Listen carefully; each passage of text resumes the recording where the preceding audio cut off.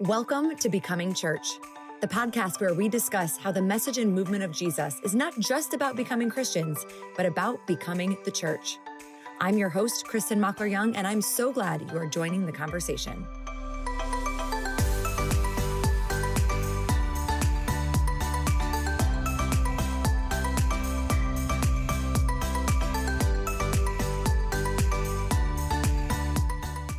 All right, friends, I don't know about you, but I know for me, 2023 has been off to a start. It's been off to a start. So if you have felt burdened, drained, or if you have had the thought like, I should probably call a therapist, my guest today is going to lighten your load with hope, and she's going to help you to breathe more deeply by the end of this episode. So I am thrilled to introduce you to my friend, Campbell. Hello, Kobe. Hi, I'm so excited to be here. Listen, I saw you laughing when I was like, 2023 is off to a start. I was like, I wonder what she's going to say, because I don't know about you, but the start was a little bit rocky. Yeah. Yeah. Now that we're a couple months in, like a good number of months in, now I'm finally like, oh, okay. Yeah. Finding a groove. A little bit of like a drag. I feel like I was dragged into 2023 instead of walking into it. So That is exactly what I said. I was like, I tripped and fell at the end of 2022 and someone just pulled me across the start line. Yep. I feel that deeply. All right. Well, we're going to bring a lot of light and a lot of hope today in this conversation. So you are a trauma therapist. Is that right? Yep.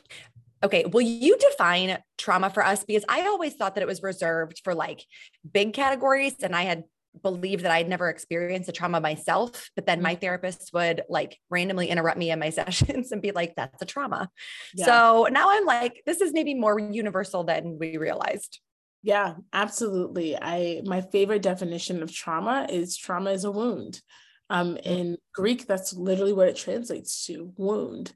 And I would define it as trauma being a wound from the past that affects our present and how we perceive the future.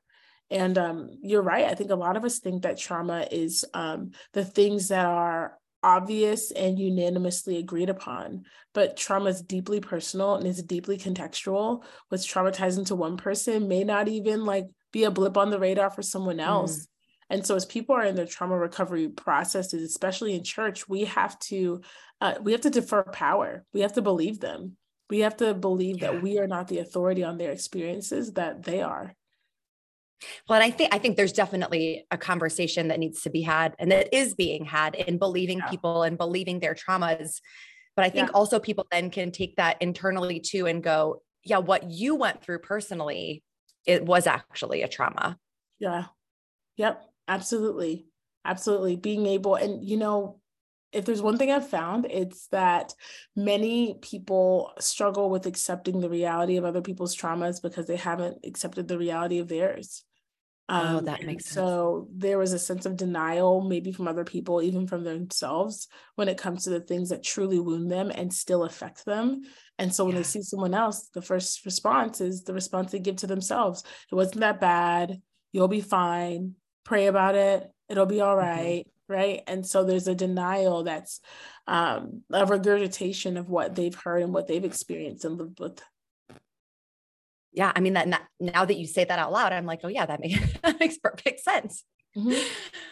So you have a book, you wrote a book, so exciting. And it's called, Why Am I Like This?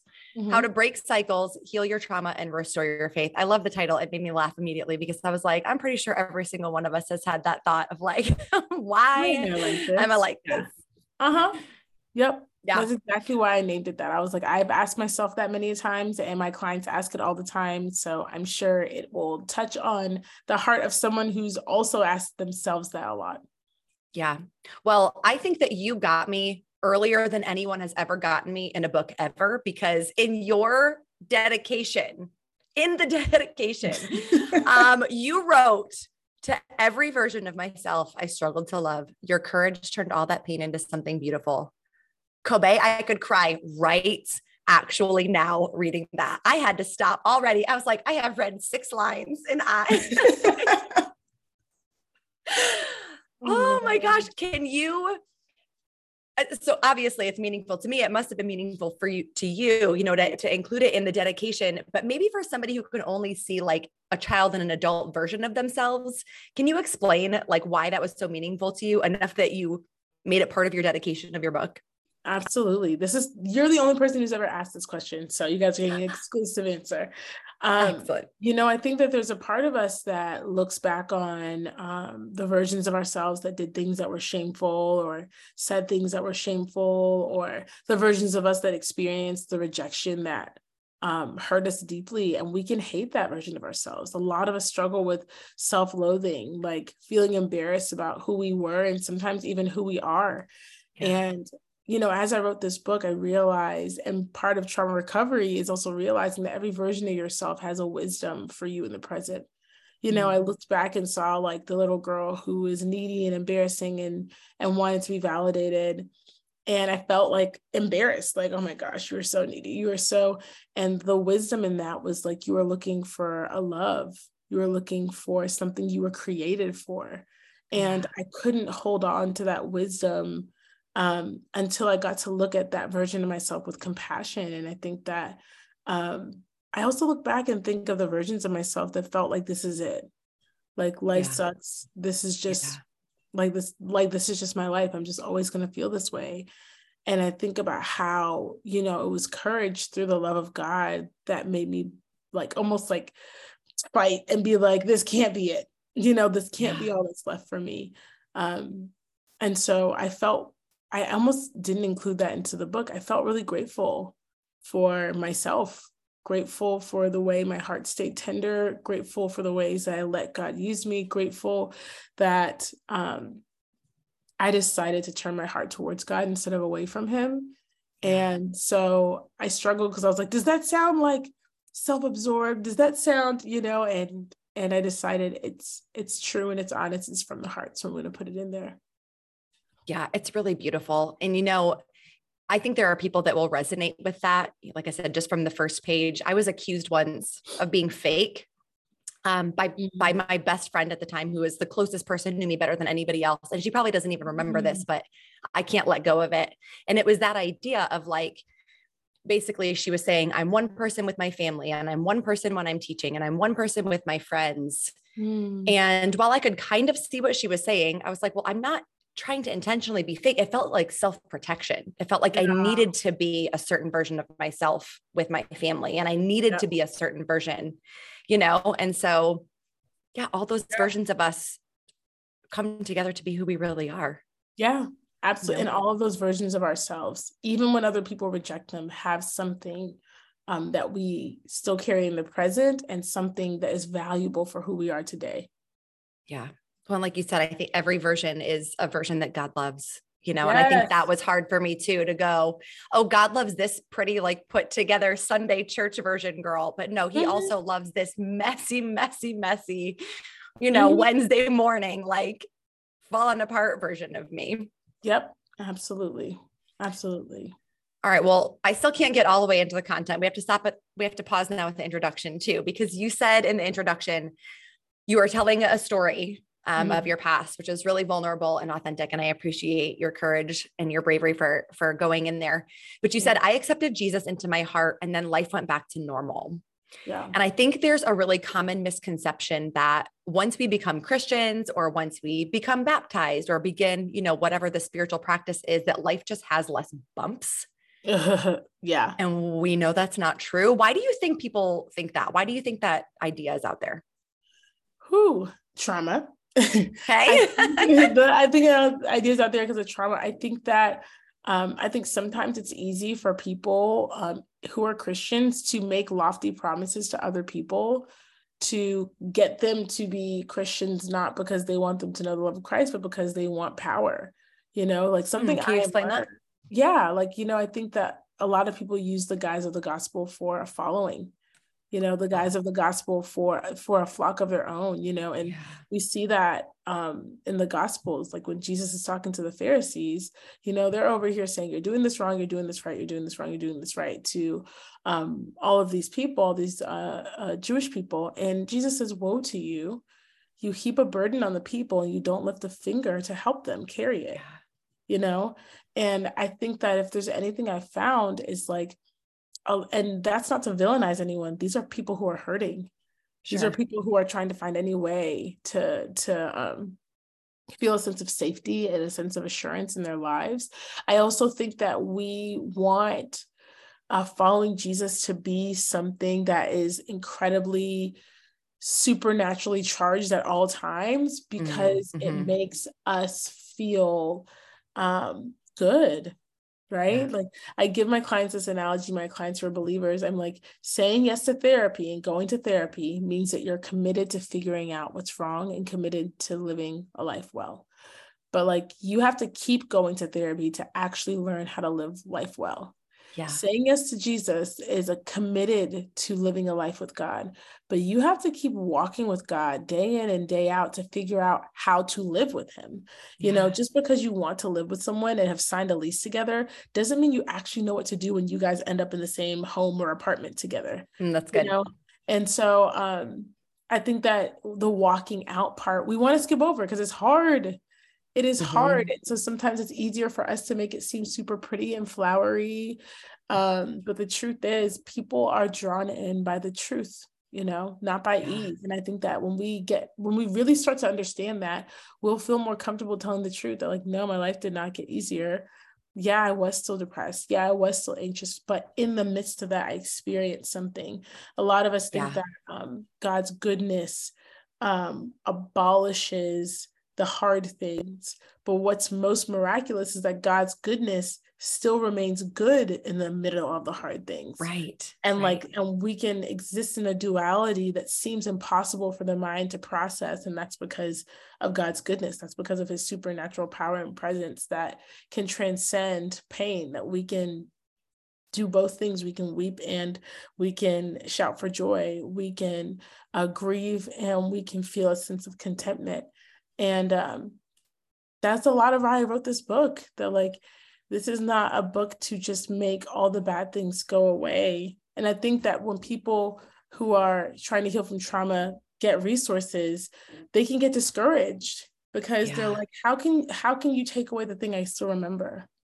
Yeah. Oh my We gosh, can't that's so change the valid. past. You know, we can't go back. And so they don't need someone to erase the hard things. They need someone to show them that there are good and beautiful things that can happen amidst the hard things. Yeah.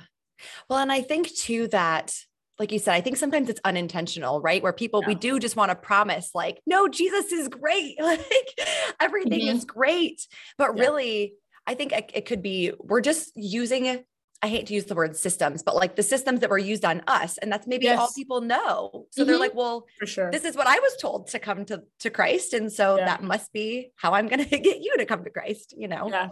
Yep. But it really is more powerful to, like you were saying, go, hey, yes, Jesus is good. And yes, there are good times, but also when it's bad, he's still there. Like that is an even more powerful reason, you know, to choose him, I think.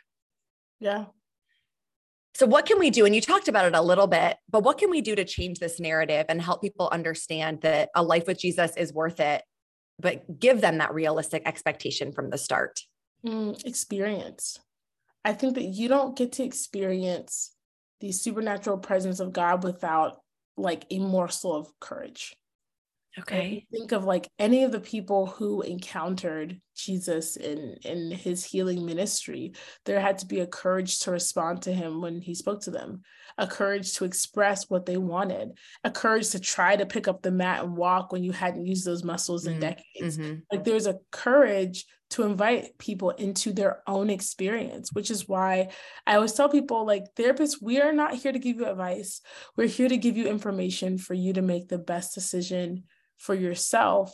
Why do we not give advice even if we know the right thing to do? Because wisdom that is experienced can't be taken away. Yeah. I can tell you something, but that if I can convince you into something, someone else can convince you out of it. But no one can convince you out of an experience that you felt in your body. No one can Yeah. convince you out of something that you lived through yourself, you know is important to you contextually. Like no one can talk you out of that. And so as therapists, like our job is to help you experience something different than the narrative that plays in your head. And I think As Christians, we have to remember that too. Like, our job is not to just tell people what to do and what not to do, but to invite them into the experience of compassion, the experience of God's kindness, the experience of God's tenderness. And so that's what makes me most excited about the work that I do. Is like, I'm not giving you anything. I'm just showing you what you could have access to if you took courage. Yeah. Well, and I think that's why the words "me too" are so powerful, right? Because we Yeah. are basically saying, not only am I validating your experience, but I'm also going to tell you I've had the same experience, because I think that's where the enemy can get us also, is making us believe we're the only ones to ever experience this thing. Uh-huh. Yep. And so you're especially bad, you're especially broken, you're Yes. especially different. And it's just not true. Yeah. It is just not true. And you Yeah. never know until you have the courage to share. Yeah. Shared experiences are so powerful. Mm-hmm. All right. So once we get into your book, the actual book, we can get past the introduction and the dedication. It's broken into two parts. So the first, you've got understanding our pain and then healing from it. And honestly, last night, Kobe, as I was reading through the chapters, I'm not sure which one is harder. And so does that mean like I'm more messed up than I realized, or what? No, to be honest, I think both parts are equally hard. Okay, good. I think both parts are equally hard, in this journey. And I think both parts are equally freeing and equally liberating and can be equally joyful. I think that a lot of us don't have, again, it's about me providing the information so you can understand, because without understanding, there's no compassion, there's no empathy, not for other people, but for ourselves. Right. A lot of us think that we can beat ourselves into being better. Beating has never created anything other than brokenness. Right. And just more shame. Yeah. And more shame, more, more doubt, more anger, more self-loathing. And a lot of us need to be invited into the reality that it's God's kindness and tenderness and mercy and grace that invited us into this new life. And so the same is true in trauma recovery. We are looking to see God's goodness in understanding our pain. And also, when we understand our pain, the first half of the book, we understand God's design. That God created the human body. He created the nervous system. He created the brain. He created the reality that when you're afraid, your brain, the part of your brain that learns information, shuts down. He created that, and so there's just a reality that I think a lot of us are trying to rush from either one to the other, or skip over. And then we get surprised and we're like, oh, this is hard too. And it's all hard, but it's all beautiful too. Right. So in that first section, when you talk about why it's hard to change, you talk about fear, sadness, cycles that we get stuck in, negative thoughts. If you could give listeners one thing that they can do today to kind of start this process of understanding their pain, what would you tell them? Oh, what emotion would you have to live with if you could never do the thing you're struggling to stop doing right now? If there's a pattern that you're engaging in, and you're trying to stop, and one day you absolutely had no ability to engage in this behavior, this thought pattern, this action, what emotion would you have to get acquainted with? Wow. I'm just sitting here staring at you. That's a big question. That takes some time to wrestle through, I think. Yeah, for sure. And that's why I love it as a first step, because it requires a lot of self-discovery. It requires, the answer is based on what you know of yourself. Right. It's a question that requires you to go inward instead of for you to go outward and be like, what do you think? What do you feel? It's about you and your context and your experience. Yeah. Okay. Make it even more practical, because there are people that are, we like to repress our emotions. And so for those people who are I don't know what the feeling is, or I can't tap into the feeling. How do they even help us dip a toe into this water? Because I think for some of us, we're afraid if we do acknowledge or recognize these emotions, we're going to just drown and sink in it. Yes. Yeah. Well, I talk about that in the book, that there's a difference between acknowledging an emotion and being consumed by an emotion. We can acknowledge an emotion without giving into the urges that the emotion gives us. And until we begin to acknowledge the emotion, we're going to always think that acknowledging the emotion is giving into the urges. Right. So I'll throw that out there. But I think a great practical step is, what patterns do I engage in when I'm stressed out? Yeah. And How am I feeling when I'm doing these things? How am I trying not to feel when I'm doing these things? Yeah. And like, even if you don't want to go straight to the feeling, like when I'm stressed out, what's the first thing that brings me comfort? Yeah. So much self-awareness in this. Yeah. And when did it start bringing me comfort? Yeah. Because I mean, every part in the beginning, when did it start bringing me comfort? When did I start wanting to watch whole seasons of Netflix shows at a time? When did I start needing the second or third glass of wine? Yeah. When did I start needing to get dessert every time I ate? Like, when did that start? I think that one question is easy to overlook. This is why you're a therapist, because you know the right questions to ask. But because that helps us pinpoint, even like I was saying earlier, what those traumas are. Because it's easy to go, it's easy sometimes to go, I'm feeling this. And so this is why I'm coping. But to figure out it's really possibly a pain or a hurt from a past wound, it's harder to see sometimes. Yep, absolutely. All right. Well, the second half of your book, then we move into the healing. And again, it doesn't necessarily, I was like, whoo, here we go, healing. I'm looking for all these like fun, happy words. And it was still like triggers, grief, pain, letting other people in. I was like, oh my gosh. No. Yep. Healing still sounds hard, right? But I guess it goes back to that, like we were talking about, even of going, okay, well, life with Jesus isn't just this happy, clappy little, everything is always rosy and great time of life. Yeah. So if you could give our listeners one thing that they could do to start their healing today, what would you tell them? Ooh, I would say what I say in the book. Start grieving. Start grieving. Start grieving. Start letting yourself acknowledge the things you lost. A lot of us we're trying to gain things and replace things and revive things that we haven't yet acknowledged that we've lost. And I always say that, like, if we don't grieve at the appropriate time, we will find grief in moments of celebration. We don't grieve when it's time. You said why? Yeah.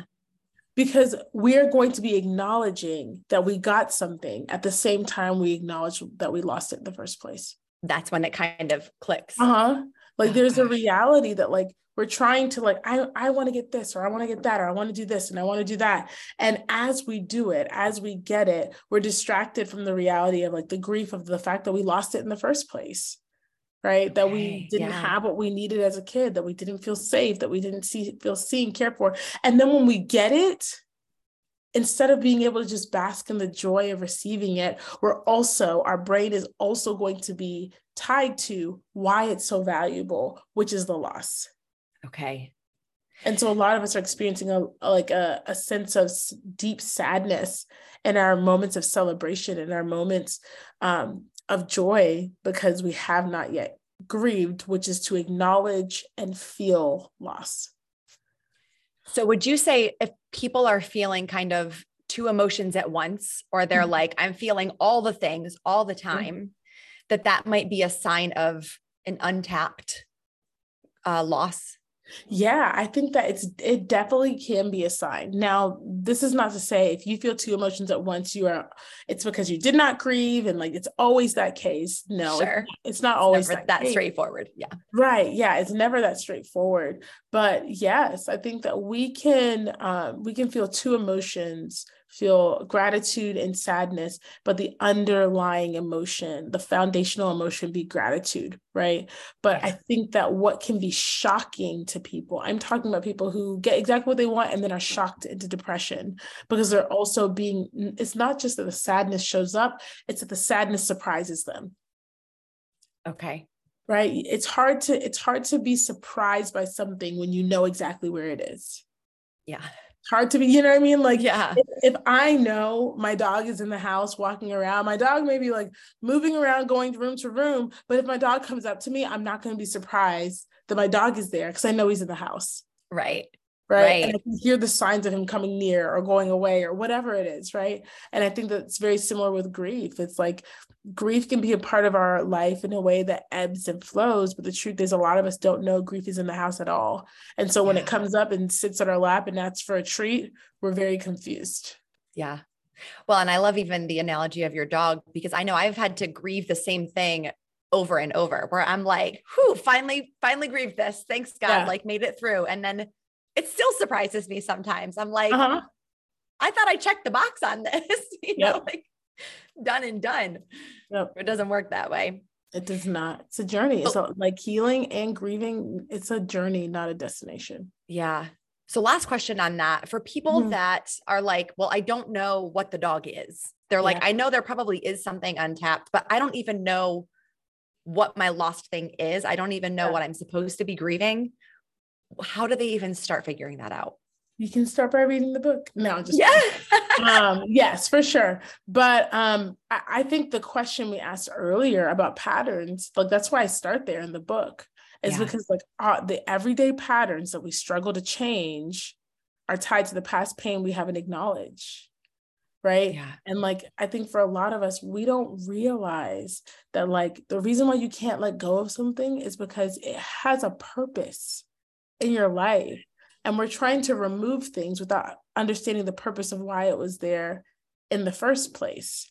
You know, Yeah. and when we begin to understand why it's there, we begin to understand what it replaced. And when we begin to understand what it replaced, we begin to understand what we lost in the first place. Yeah. Man, so good. Well, Kobe, thank you so much for your time. I'm going Thank to you. link up the book and all of your socials and everything so that people can Yes. see. I mean, even the cover of this book is just gorgeous. It like kicked up emotions in me just from the very front. So Thank I know you. it's going to help a lot of people. Thank you. Well, thank you so much for having me. I know even in that quick conversation, that was a lot.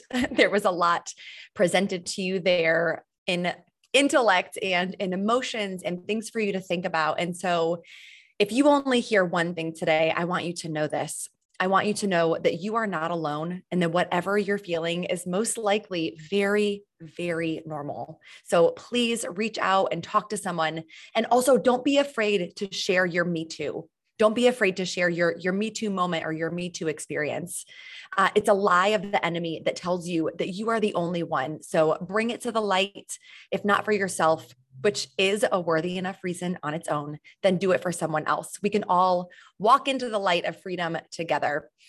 Kobe's book is so beautiful. It has so many practical tips and ways that you can really start to dig in if you aren't ready to take the step of actually going to therapy yet. So you can purchase a copy for yourself. You can get one for a friend or a family member. It would make a really great gift. And as always, thank you so much for being here. If you have questions for Kobe, if you have questions about this conversation, maybe you want her to further explain something, go to the social media post, comment on Instagram, and we'd be more than happy to answer your questions and help you dig a little bit deeper there. We'll see you guys next time.